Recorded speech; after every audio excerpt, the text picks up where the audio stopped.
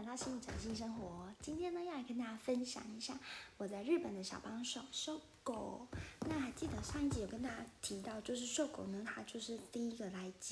车站接我的人。然后呢，他去学校派给我的一个小帮手，就是他来帮助我办理一些要去户政事务所办的居留证，然后还有一些开户的事宜，这些健保啊，很多的文件，然后还有一些信用卡之类的东西，都是他带我去办理的。那因为其实我们俩个性其实蛮不一样的。我是一个非常喜欢旅行、喜欢到处去、对所有事情都好奇的人。那他呢，比较像是比较典型的日本女生，就是其实她内心是非常澎湃，然后很热情的。可是她其实表现出来的时候，其实是比较保守一点点。但她跟传统日本人又不太一样啦，因为她非常的其实跟她深度了解之后，就会发现她非常的乐观，然后非常的热情这样子。然后他说因为我其实很对新的事物非常好奇嘛，所以其实第二天我们就有相约去玩一下长崎。然后他就有跟我说其实他待在长崎这3年啊，他其实不太旅行，他其实也没有去太多的地方。然后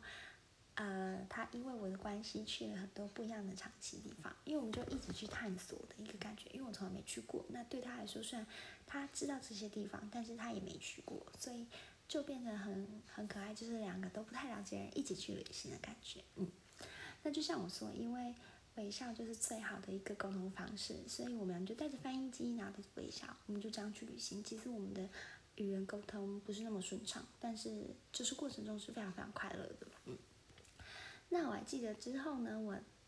因为同时期有一个台湾女生，她跟我同时间来到长崎，然后刚好她有一个日本小帮手，然后她日本小帮手跟她也非常合，因为他们都喜欢同一个乐团，然后我们就4个人相约一起去鹿儿岛旅行。那我觉得旅行过程中非常有趣，因为你就会看到日本人对同一个事情的反应是蛮雷同的，然后就发现台湾人对同一个事情的反应是蛮雷同的，然后就蛮有趣，因为旅行的时候不单单只是你这一方的想法，你还会顾及到其他人的一个想法。那你就会发现，这时候日本人跟台湾人有些想法是很相近的，但有些时候有些想法是很不一样的这样子。那刚好我们4个人其实都蛮爱吃肉的，所以我记得我们那时候去一家非常有名的火锅店，因为鹿儿岛他们的黑豚非常非常有名，然后我们就专程去吃一家火锅店，然后就我记得当那个店员说你们要把菜换成肉的时候嘛，我们全部人都是异口同声说好啊，这样子就还蛮有趣的。就其实我觉得我们个性也都蛮像。那之后陆陆续续我们也有常常约出来一起玩啊什么的，所以其实我觉得小帮手对于留学生来说非常重要，因为留学生到一个新的地方的时候，其实很容易人生地不熟，然后就是会很害怕，会有点紧张这样子。然后小帮手的存在就会让他们有一点缓解这种情绪的感觉好像发生什么事情还有一个人可以讨论、可以聊天的那种感觉。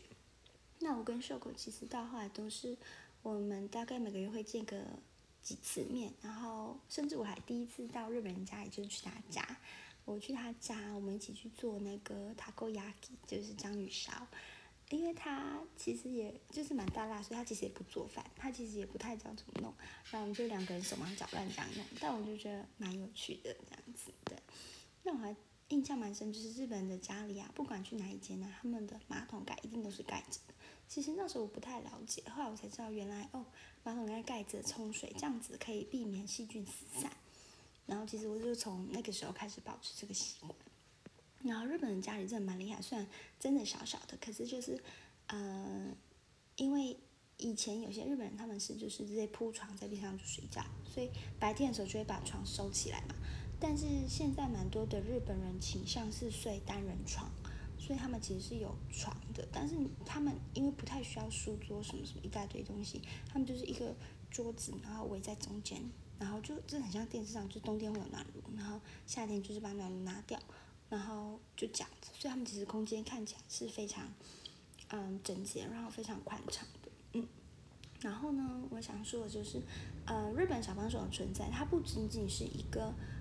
帮助你的一个角色，它也可以是一个就是当你有不了解的地方或者不了解课程的时候，你一个可以讨论的象，所以我觉得蛮好的。所以大家如果有机会一定要去留学看看哦。那我们就讨论到这里，下次见。